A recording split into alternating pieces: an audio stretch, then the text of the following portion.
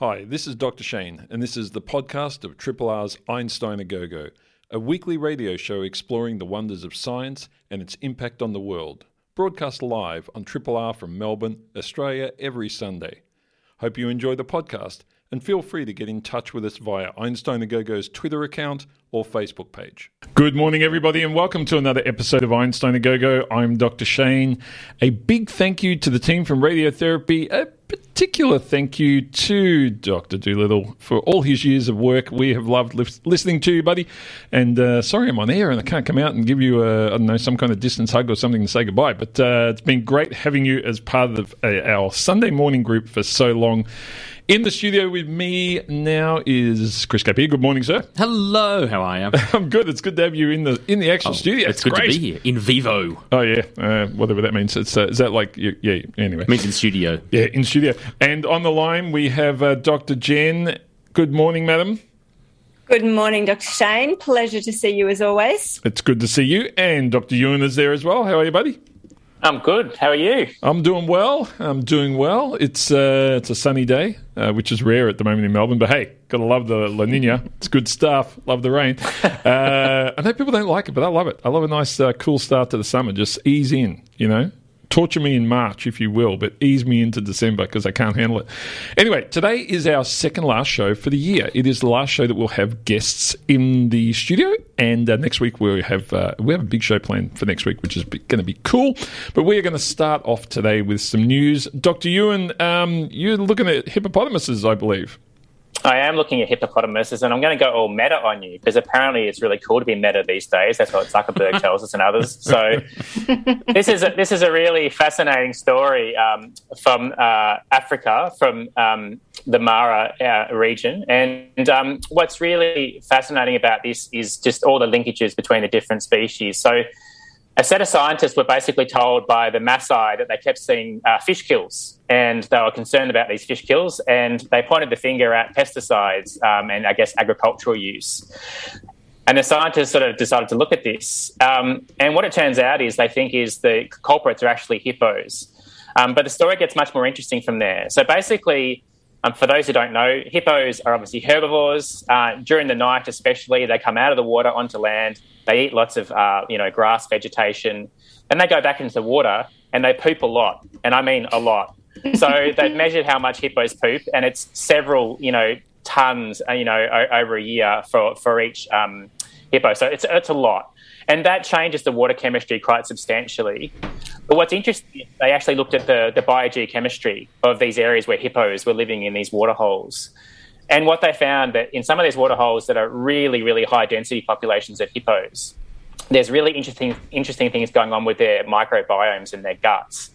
And so the amount of hippos and obviously the amount of nutrients going to that water profoundly changed the water chemistry.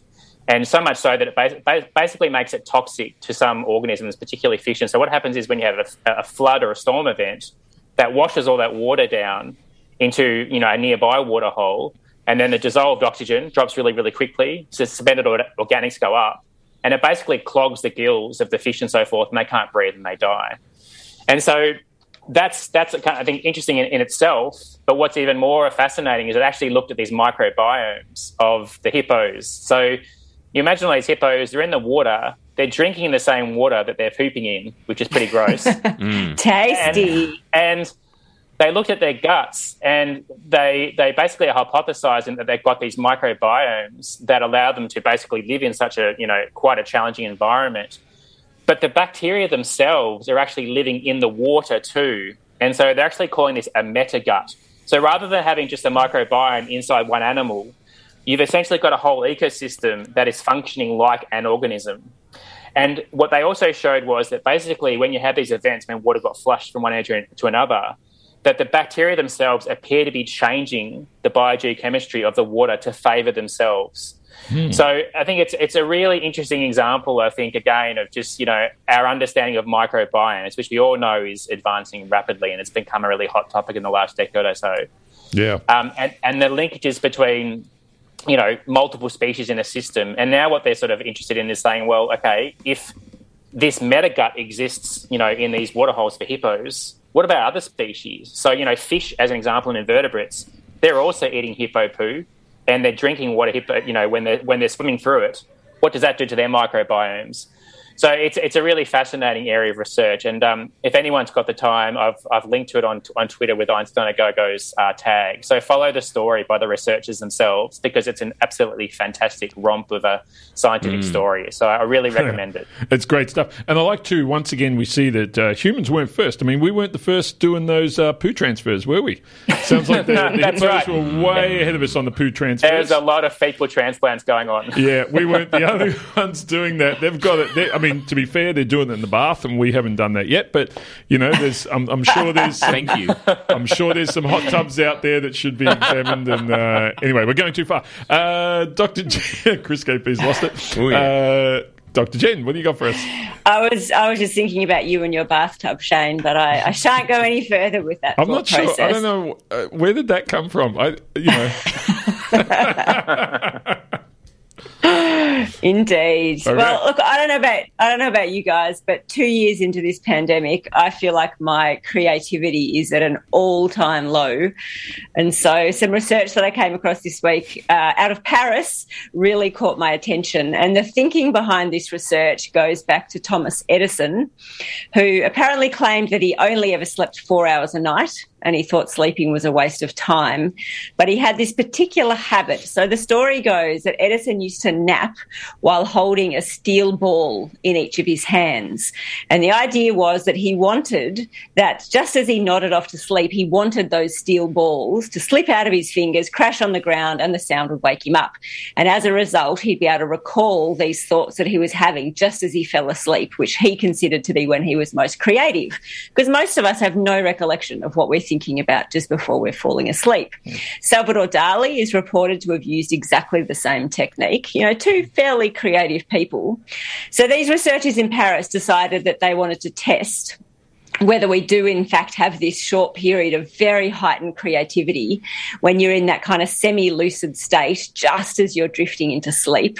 So this phase of sleep is called N1, or non-rapid eye movement sleep stage 1. It only lasts about 5% of the night, but according to these researchers, it's really understudied. So in N1, in this stage, the idea is that you're having creative experiences. You might be hearing things or seeing colours or bits of dreams, but you are still aware of what's going on in the room around you. So it is this kind of semi-lucid state. So the way they tested it was to give 100-odd people who were known to be very good at falling asleep quickly. That was the requirement. They gave them a maths problem. And this problem was one that you could work out manually by hand. It took a while, but if you could spot that there was a hidden trick, if you could clue into this kind of hidden rule, then you could solve it really, really quickly. So of the 100-odd people, the people who immediately solved it, they were excluded. They didn't want those people in the study.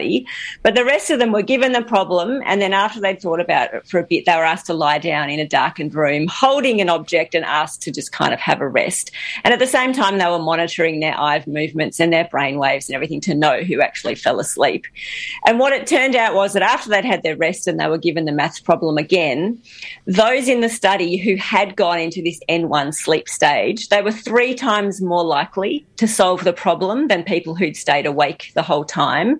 But even more interestingly, they were 6 times more likely to solve it than people who'd actually fallen asleep properly. So people who'd passed through N1 but then had gone into proper sleep and didn't wake up when they'd, the object had either not fallen from their hands at all or they hadn't woken up when it was fallen. So this all goes to suggest that we do have this really creative period just before we fall asleep. And if you've got a problem to solve, fall asleep holding something. They reckon the ball doesn't work, though. They said the ball's no good. You didn't wake up from it. They suggest instead a glass, which kind of... Does the glass have to be half full of wine so that you fall asleep as the wine splatters? Yeah, that sounds like that sounds a bit dangerous. I have to say though, I'm not with you on the not creative after 2 years. I'm peaking after 2 years. I'm absolutely peaking. And I've had a thought, Jen. You and I both teach a lot of people how to publicly speak, and we spend a lot of time giving feedback after people do that. I think from now on, I'm just going to hold one of these metal balls, and partway through their presentation, I'm just going to drop it to indicate I've nodded off. and then I can just leave. I don't have to say anything more, and that's it. End of story, right? How will that work on Zoom? That's my only question. Do you have to throw it? We'll work it out. Don't you worry. There'll be a big virtual ball that will make a thud. But, okay, count me in, Shane. Let's do it. That's not harsh at all. I think if you were to hold the glass of wine over the keyboard, that would have some effect. Yes. At least once. Yeah, I think there's all sorts of... now, speaking of dropping big metal balls, because you're nodding off, Chris KP. Thank you for waking me up. So I wanted to just...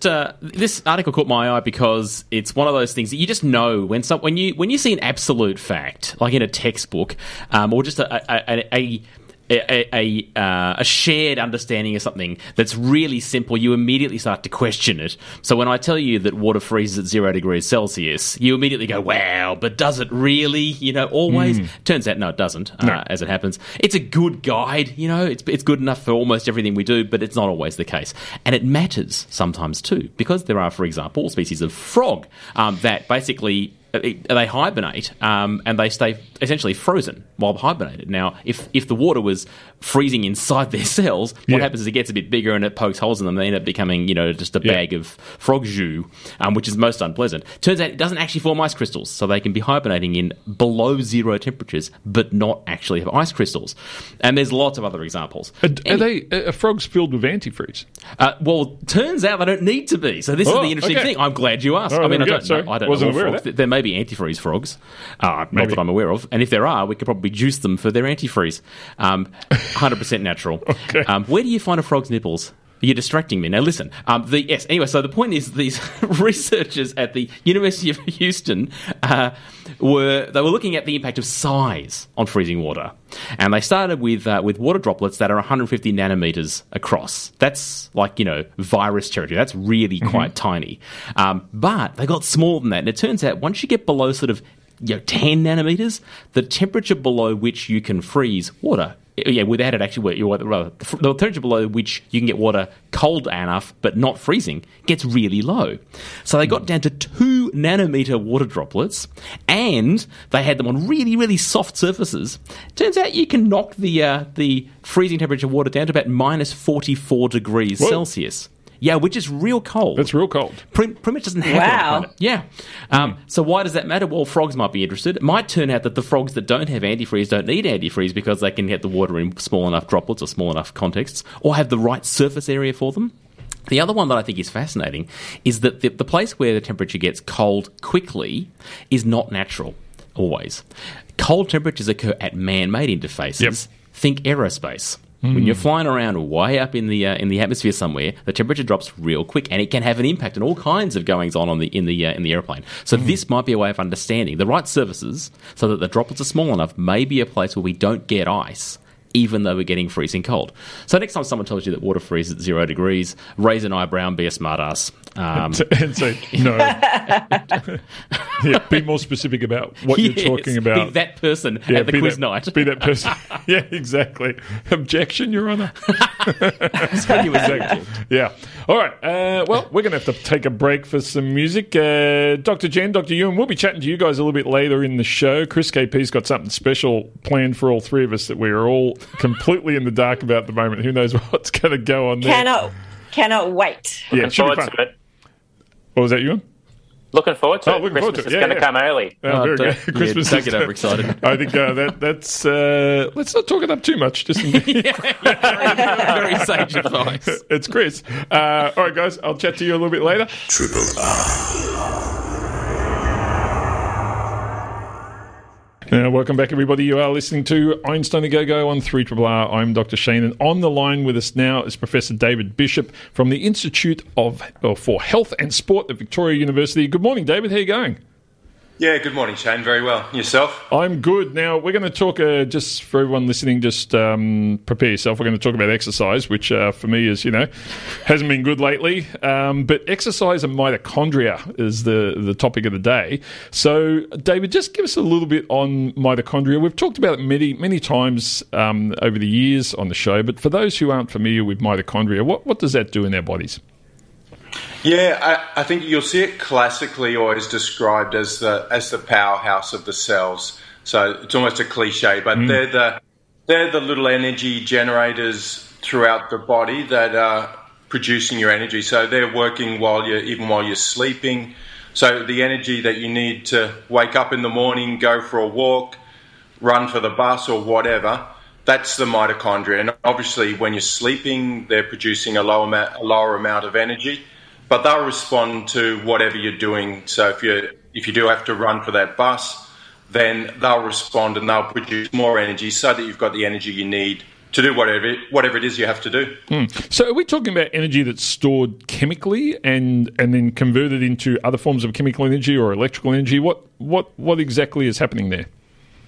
Yeah, so I guess from the basics, we only have a very little amount of energy that's actually stored in our muscles, and it's interesting, there's only enough energy really for a few seconds, so we have to constantly be able to regenerate it. And what the mitochondria do is they take the energy that's contained in food, the food gets broken down, and they'll convert that energy into a form of energy that our muscles and brain and our other systems can use to do what they need to do. And now the connection between mitochondria and exercise. So this is interesting because I'm suspecting what you're going to tell us is that this is a two-way deal, whereas I suppose a lot of people always thought of this as one way. You have the mitochondria, they produce energy, you go and do exercise, good to go. But how do the two interact?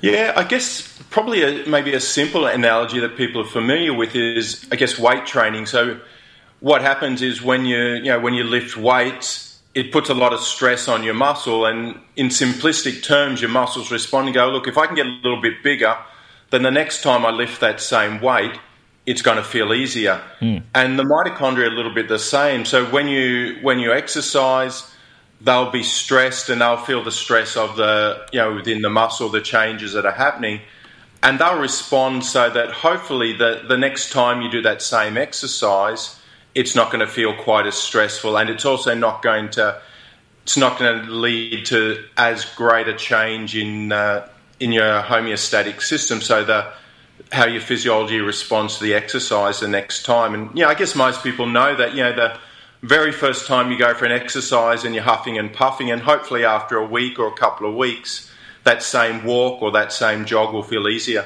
I suppose what we often think about, though, in that circumstance is our sort of cardiovascular health.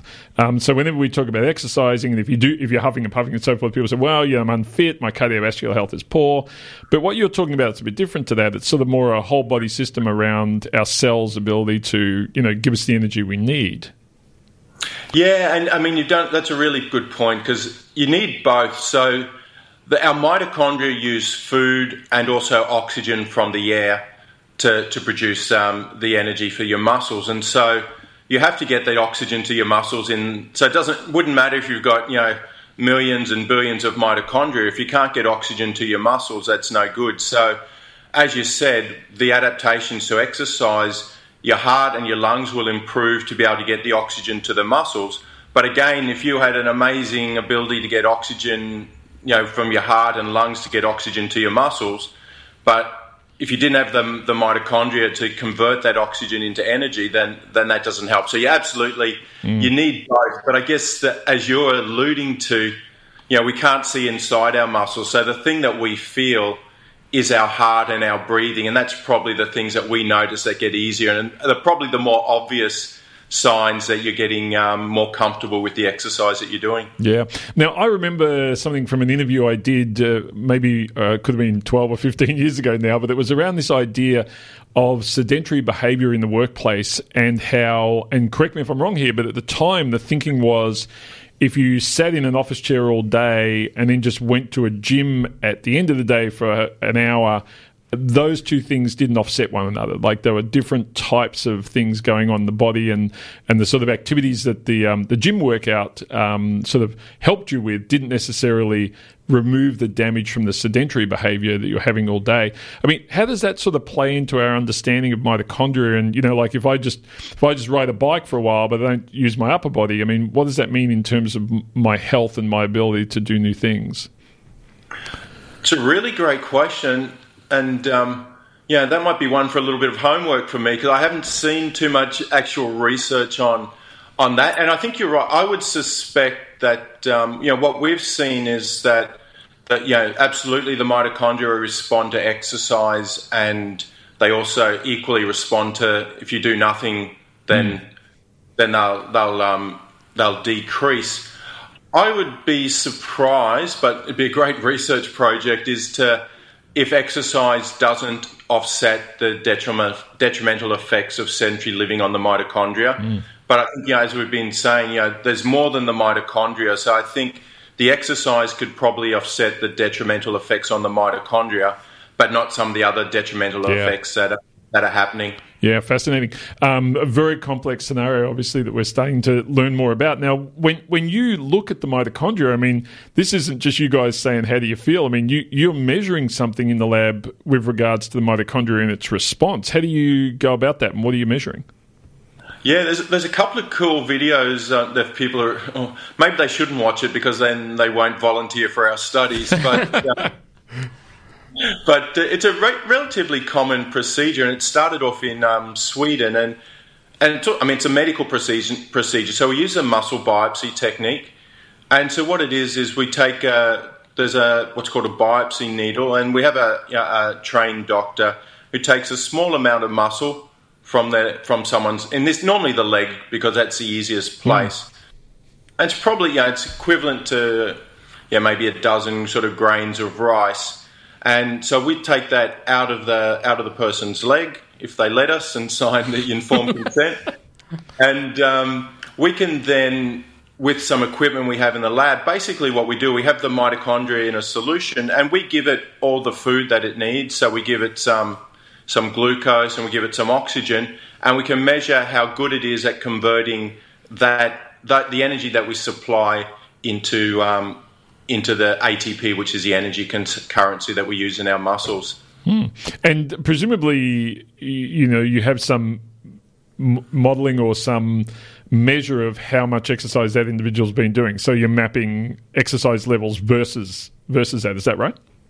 Yeah, exactly. And it's probably the main interest in my lab is what we're going to work on is this idea of exercise as medicine. And we're saying, normally, if you go to a doctor, they don't say, well, take this medicine, and you say how much, and they don't go, whatever you feel like.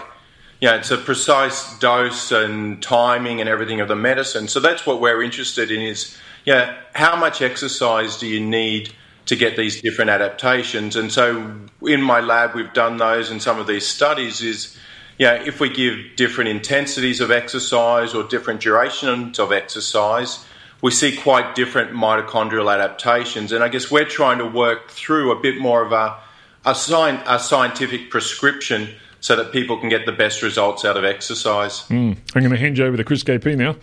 Thanks, David. When you're looking at altered exercise regimes and looking at the impact on mitochondria, is it completely universal, or is it limited to particular muscle groups? If I'm on the exercise bike, am I going to get the same mitochondrial impact, on my shoulders that I might get in my thighs?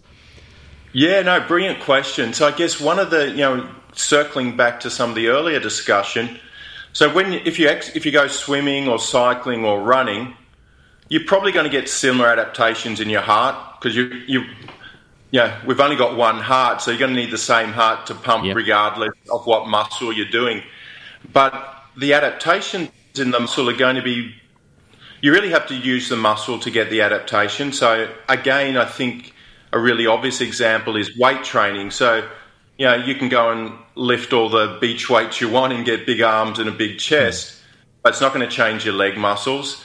And it's pretty much the same with the mitochondria. So if you do running exercise, you'll improve the mitochondria in your legs, but you'd need to do some sort of arm cranking or some other use of your arms to affect the mitochondria in your arms. My goodness, you've given us a lot of hard work to do, David. Look, it's fascinating hearing about this because I think it's a very different view to the way I think a lot of people view exercise, as I said, mainly around the cardiovascular system and that not the way in which we get the energy throughout our body. So, look, great work. I know you guys had this published in Nature Communications, a very prestigious journal. Congratulations, and thanks so much for chatting to us on Einstein A Go-Go today. Brilliant. Appreciate the time, guys. Have a good day. No problems. Folks, that was Professor David Bishop from the Institute of Health and Sport at Victoria University. We're going to take a break for some music, and we'll be back in just a moment with our second guest for today. Triple R. Welcome back, everybody. You are listening to Einstein a Go-Go. On the line with us now from Monash University is Larissa Nichols. In fact, she was on the line for, all of a minute there, and I think we just lost her. So hopefully she'll come back in a second. Larissa Nichols is from the Faculty of Information Technology, and we are hoping to have a chat to her about the opportunities for better energy management in the pandemic. Chris KP, has your energy use changed during the pandemic? Yes and no. So we're off grid, and it was partly it wasn't our first choice, to be honest, but it turned out to be the most cost effective thing where we are at in the bush a bit. And the thing that has changed, I mean, what it means is that you start to get conscious of your energy use. Like it's a pretty big system, but it's not infinite. So you get pretty careful about running the oven at the same time that the dryer is running, for example, and you start to measure the little things. Oh, that monitor's on, that TV's on. The little things add up. The biggest impact on us, though, has not been use of electricity per se. It's the impact when there's a power cut. Right. So firstly, you feel guilty because everybody else around you is dark and you're there going, oh, yeah, we've still got everything. It feels a little awkward. No one said anything in the area, thank goodness. But, but the problem is that, half a day later, we'll lose internet because either the internet tower's generator has run out of juice or they've turned it off to reset. I don't know what goes on exactly. But the first time it happened, I was completely at my wit's end. I've been so cocky about having everything running, and suddenly I'd lost the one thing. So there was no streaming, there was no work calls. It's kind of a blessing, actually. I read a book. But it was, the power is not everything. But it does make you think. It certainly makes you conscious of what you're using, especially in winter. Yeah, it's interesting. I suppose in my case, I was expecting our power bills to go up quite substantially being home. But I think during the day, with the exception of sort of my laptop and so forth, we found we're not using a lot of extra stuff. And a lot of the stuff that's costing us money, fridges and things of that nature, which are on all the time anyway,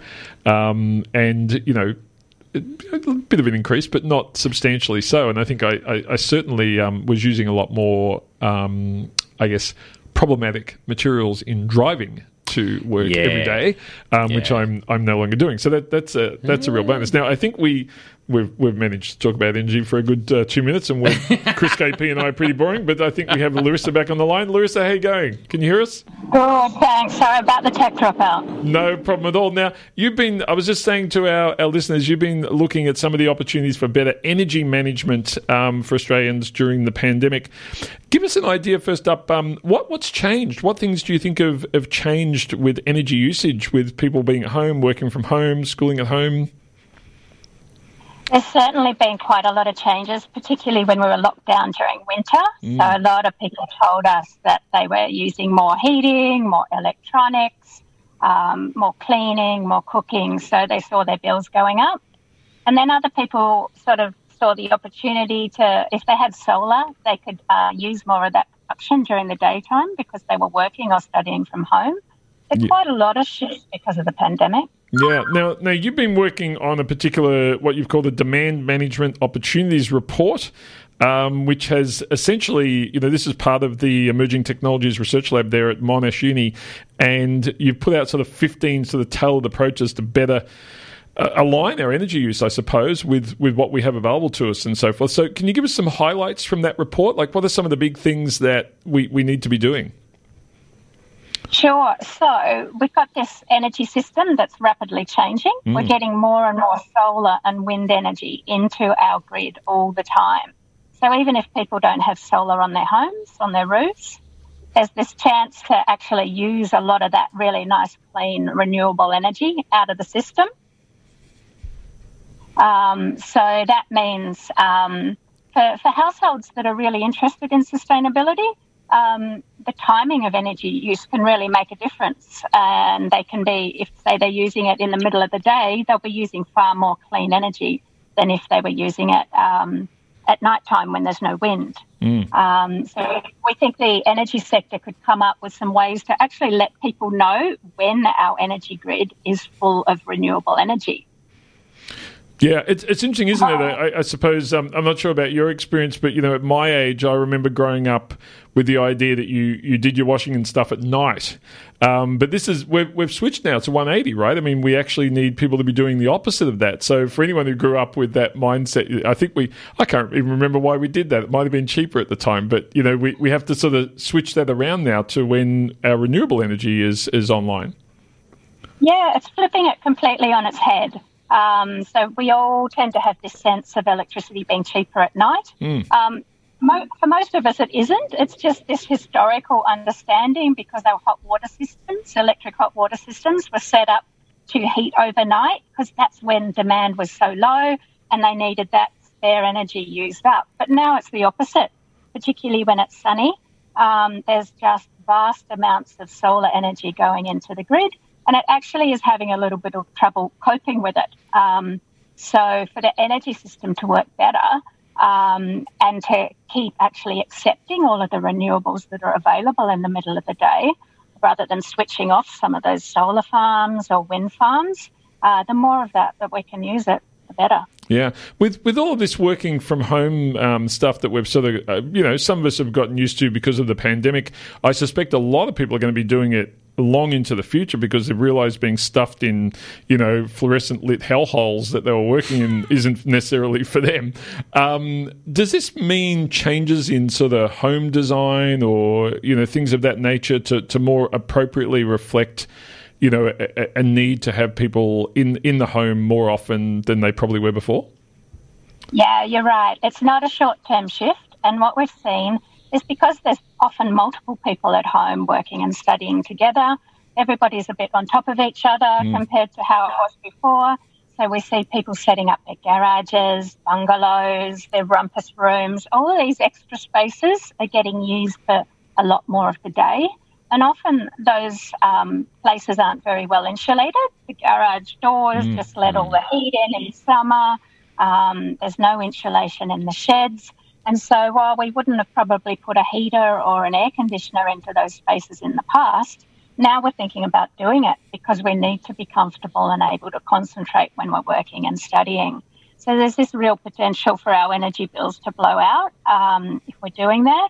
And so we've got to look at how to make those places more efficient. Yeah. Presumably, too, maybe this is starting to happen, I don't know, but there may be a move towards people wanting larger homes as well as a result of, as exactly as you said, so many people in the same space on top of one another, whereas in the past, you could kind of handle a few hours at night when everyone got home. But now if everyone's there, it's like, oh, give me some space. So are we seeing that shift at all? Is that expected? We are seeing people put a lot of effort into their homes now to make them more of spaces that can cope and make us comfortable and happy in all sorts of conditions, particularly because of the pandemic. So people were stuck there, so they started doing a lot of renovations and expansions. There's a big interest in pools because of the pandemic, so people wanted to be able to have that exercise or relaxation, even just little plunge pools that might be heated still. And then, of course, we've seen over the years people getting home theatres and this idea of the home being our retreat and our almost like a resort. Some people treat it. They're putting more and more into it. And, of course, house prices fuel that interest, I guess, in putting more money into the home. Yeah. So, Larissa, just before we let you go, where would people go to find this report or the information, pertinent to householders if they were looking for it? Okay. If they just Google Digital Energy Futures, that's the name of the project that we're working on, and maybe at Monash, you'll find a site and it's got all of our reports from that project there. Excellent. Well, thanks so much for chatting to us today. Keep up this good work. I think these transitions are important and we can't sort of take our foot off the pedal in terms of just assuming everything's going to go back to the way it was, years ago. So, keep it up, keep us informed, and hopefully we'll see some of the transition, especially with the power companies that we need. Thanks for chatting to us today. Thanks, Shane. Folks, that was Dr. Larissa Nichols from the Faculty of Information Technology at Monash University. We're going to take a break for some important station announcements, and we'll be back in just a few moments with Chris KP. He's got something big planned. Triple R. Welcome back, everybody. You are listening to Einstein a Go-Go. It's about time when we hand over to Chris KP to run us through, I don't know what he's got planned. He's been very secretive this week. I wouldn't normally be secretive. You know that I'm a share and care and tiny cup of guy. But I had a half-assed concept, and I thought I'd give it some more arse. So what I did is I asked each of my three co-hosts, you and Jen and Shane, to give me something. Just give me one little topic, concept, idea. And it's on me then to try and bring them together in some way. Because as you have often noted, Dr. Shane, science is everywhere. Apparently. And yes, and after this program, which has been on air for I think 3,500 years, there's no shortage of people who are able to come up with interesting things to talk about. So it shouldn't be difficult to do this. The question is, and as you noted earlier in the program, we are all in one great big meta microbiome. It shouldn't be hard to find the connections. That was what I thought before I asked you. So the really cool thing for listeners is that nobody else, apart from me, knows what the three things. I think I'm assuming you haven't shared your things. No. Okay, I assumed of you, and it was just something to do with poo. Well, let me tell you I'll tell you what the topics are. I don't need to tell you who's. That doesn't matter, I don't think. You might be able to work that out. I'll tell you what they are, and then I'll tell you what I'll take you through the story as I think it's panned out. Topic 1 is the role and the value of experts, especially in an era of misinformation. Topic 2 is around cognitive biases. And topic 3 is around geologic time. Yeah, one is you and 2 is Jen. I know these two. That's interesting you should say that. How because did you ever guess, Shane? It's interesting, isn't it, Jen, though, that Shane's bias has led him to that assumption. Yeah. I've built that up over geological time. You happen to be correct. What era are you from, Shane? Well, the we may be able to work that out now. So let's start there. Let's start with geologic time. So the story about geologic time, and people would have heard bits of these things depending on their experience. Things like so we divide it into eons. Of which there are 4, I think, and those are divided into eras and those are divided into periods. So, for example, I'm going to pick one out here. The Proterozoic eon is the time when photosynthetic organisms started to appear, which is important because that was when you started getting oxygen in large quantities in the atmosphere, et cetera, et cetera, et cetera. So that led to changes in climate, which led to changes in biology, by way of example. So those eons are of different duration because they're defined by things that happen, not by time. So more like an hourly thing. And that's, obviously, people who are experts in the field need to argue about where those boundaries are drawn, so they've got some sort of shared, parameters to work within. And the best example is the Jurassic period, which was about 145 to 200 million years ago, which was in the middle of the Mesozoic era, which was in the Phanerozoic eon. Not that you need to know these things, there is no test, but there's an example of how this fits together. Can we just pause on the amazing dominance of the dinosaur period and how good they were? We can. I mean, we've only been around a few 100,000 years and we've screwed the place up already. Well, I think we're high achievers in that sense. And to be fair, the dinosaurs, it wasn't them that caused the problem. No, exactly. Imagine that. Well, to be fair, dinosaurs are not dead; they're just birds. So good point. Yeah, there's one in every crowd. I do feel like they're, it's kind of like they just can't let it go. It's over. Yeah. Stop it. Stop it, you guys. Anyway, so of course, the thing when you talk about those kinds of periods of time, millions of years or billions of years, and the Earth's about 4.5 billion years old. When you talk about that, those numbers don't mean much to most people. They just don't. They're a scale of understanding. We don't live like that. So they're outside. We can mathematically maybe you understand it, but beyond that, most people don't. However, some people do. So generally speaking, we have to focus in on some event for people to understand it, whether it's a dinosaur or something else. But there are people who work inside these numbers all the time. And because they work in it all the time, they get a real understanding of it, a real appreciation of how it fits together, etc. Now, anyone, in theory, could get to that point. With a bit of training, some education, you grow an appreciation. You can just read the internet for a while, you'll get some appreciation if you want. If you spend a lot of time thinking about it, though, and discussing it, and modelling it, and considering the implications of it, you get a really good, deep, nuanced sense of it. Somewhere around that point in time, you become an expert. Now, there are people who, because of their jobs, do this. Paleontologists do it, geologists do it, evolutionary biologists need to understand this stuff with a level of expertise. So experts, of course, depend upon their expertise. it just makes sense. A pilot needs to understand how to fly a plane, even in changing conditions, otherwise the plane doesn't fly anymore. I don't need to understand that. I can have a passing understanding of aerodynamics, but I don't need to understand it. Experts live and die by their expertise. Yeah, and in fact, in the aerodynamics is a great example because there's a threshold there. Like, I know enough about planes to be dangerous, that make me not want to get on planes. But if I knew a bit more about planes, I'd probably feel better about it because I'm not an expert. I'm in the middle ground, which is a nasty place to be. Well, absolutely, yes. But experts, of course, the strength of an expert, a real expert, is the other experts because they are held to account by them. You are constantly drawn into your expertise is challenged by other experts because they know what to challenge you on and when to and how to. And that's actually in itself good. Yeah. It produces more expertise, I guess. Yeah. Of course, what we have seen in recent years, though, is more and more people prepared to challenge expertise. Well, they did their own research. Well, with fewer and fewer bits of evidence, if I could put it like that. And when I say did their own research, I mean Googled something and had a look on Facebook. Well, yeah, I'm being polite about this, of course. And we see it, because I'm nothing if not polite, we've seen it in Parliament for years, to some extent. We hear it in conversations all the time. We've all got the annoying person that's going to be at Christmas lunch who's going to be an expert on something and be wrong. That's going to happen. And social media, of course, is just rife with faux expertise or the complete blatant disregard for it. And I think that's an important thing to note because what social media has given us, and not just social media, but it's a nice technical opportunity, it's given massively more opportunities to express an opinion and do it loudly and often in an echo chamber with very few repercussions. There are no consequences for this, generally speaking. In fact, you're rewarded for doing that. You're rewarded for the noise you make and the reaction you draw. Experts, actual discipline experts, don't have that luxury because they are accountable to each other. So you can't go in there and throw out a totally evidence-free, logic-free position just because you think you like it or it suits you, because other experts will soon let you know. So that's troubling, if you like.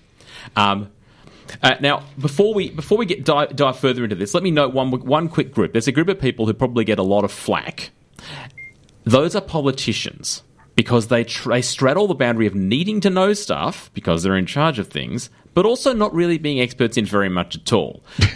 Should we take a break and come back to politicians? Yeah, that's it. Well, we can let people just stew on that one because that's you think about that. So, just some important station announcements, folks, and we'll be back in just a moment when Chris is going to shellac some politicians. Triple R. Yeah, you are on Triple R, folks. Chris KP was just shellacking a few politicians. Back to you, Chris. I'll try to be nice. So the thing is, look, for as long as... Don't try and be nice, Chris. We don't need you to try and be nice. I want to try and be so you can see how poor I am at it. It's an experiment. So the thing is, for as long as we've had politicians, they've been trying to please everybody, or at least trying to please enough people to stay in power. That's part of the gig, right? Yeah, I was going to correct you on that first comment. Yeah, sorry, yeah. No, they're trying to please enough people to stay in power, and it is kind of part of the job. I don't like seeing it, but I get why it happens. And what that means is you get a lot of half-truths, you get a lot of selectively removed or added information, and the end result can be just less truthful or less clear in a lot of cases. Yep. And that's, one of my greatest frustrations is politicians who think they have succeeded by catching you out on a technicality. Oh, yeah. Bugs me. It's like, that's not what it's about. Yep. Dick. Anyway, so one of the... Still being polite, Chris KP? I'm using no names. Until now, because one of the best examples we've had, and this is, by the way, I think almost genius, is Trump. Because, okay, here's the thing.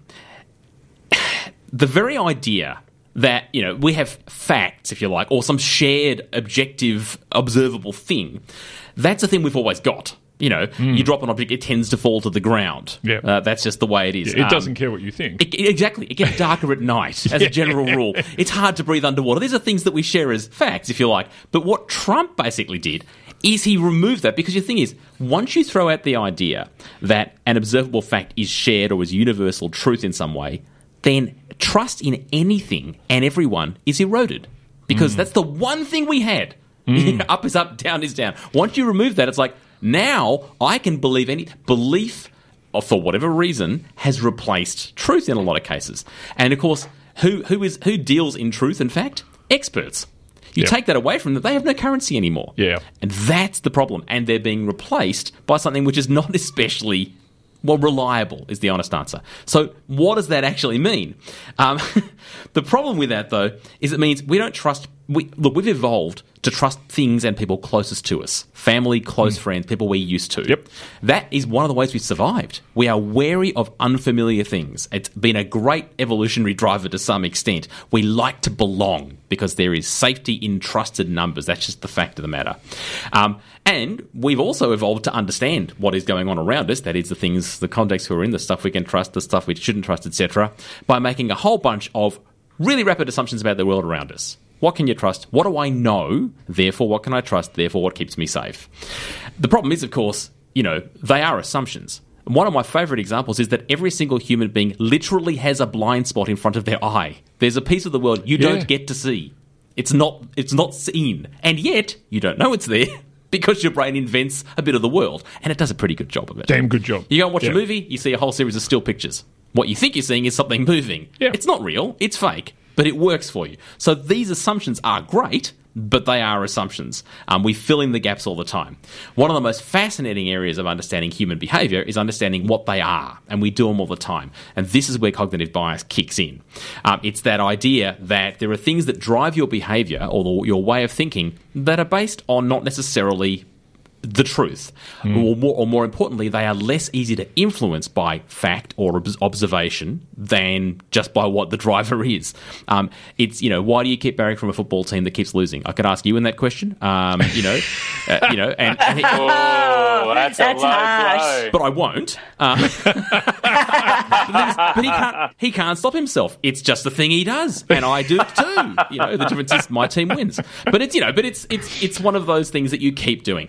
So and there is a list of biases as long as your arm. Normalcy bias, for example, is the refusal to plan for or react to a disaster just because you haven't seen it before. Hello, climate change. How are you? Proportionality bias, the tendency to assume that big events have big causes.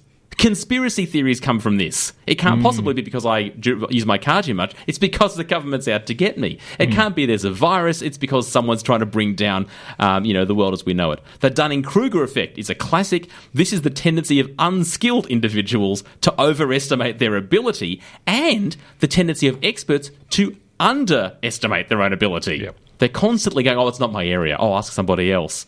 The idiots don't do that. They assume they're experts.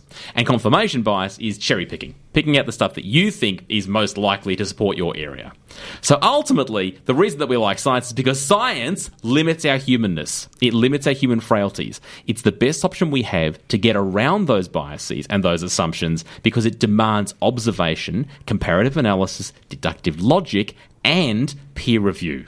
We hold ourselves to account. It's good stuff. Chris KP, a beautiful connection between these various random topics that we thought we were giving to you in a way that he could never draw them together, but he has done it, as he often does. Great communicator, Chris KP. Folks, we are going to have to hand over in a moment to the next show. Dr. Jen, Dr. Ewan, thanks for being online. Great to see you both, and we will see you again next week. Looking forward to it. Thank you. Go the Blues. I'm not sure what he's talking about there. Anyway, folks, we only have one show left for the year. We will be bringing you a lot of science with hopefully the whole team online or a couple of them in the studio next week. It'll be a lot of fun, so join us then. Until next week, though, have a great Sunday. Remember, science is everywhere. We definitely feel that's the case. And enjoy the next hour and the rest of your Sunday. Hi, this is Dr. Shane. Thanks for listening to the podcast of Triple R's Einstein A Go-Go, a weekly radio show exploring the wonders of science and its impact on the world. Broadcast live on Triple R from Melbourne, Australia, every Sunday. Hope you enjoyed the podcast, and feel free to get in touch with us via Einstein A Go-Go's Twitter account or Facebook page.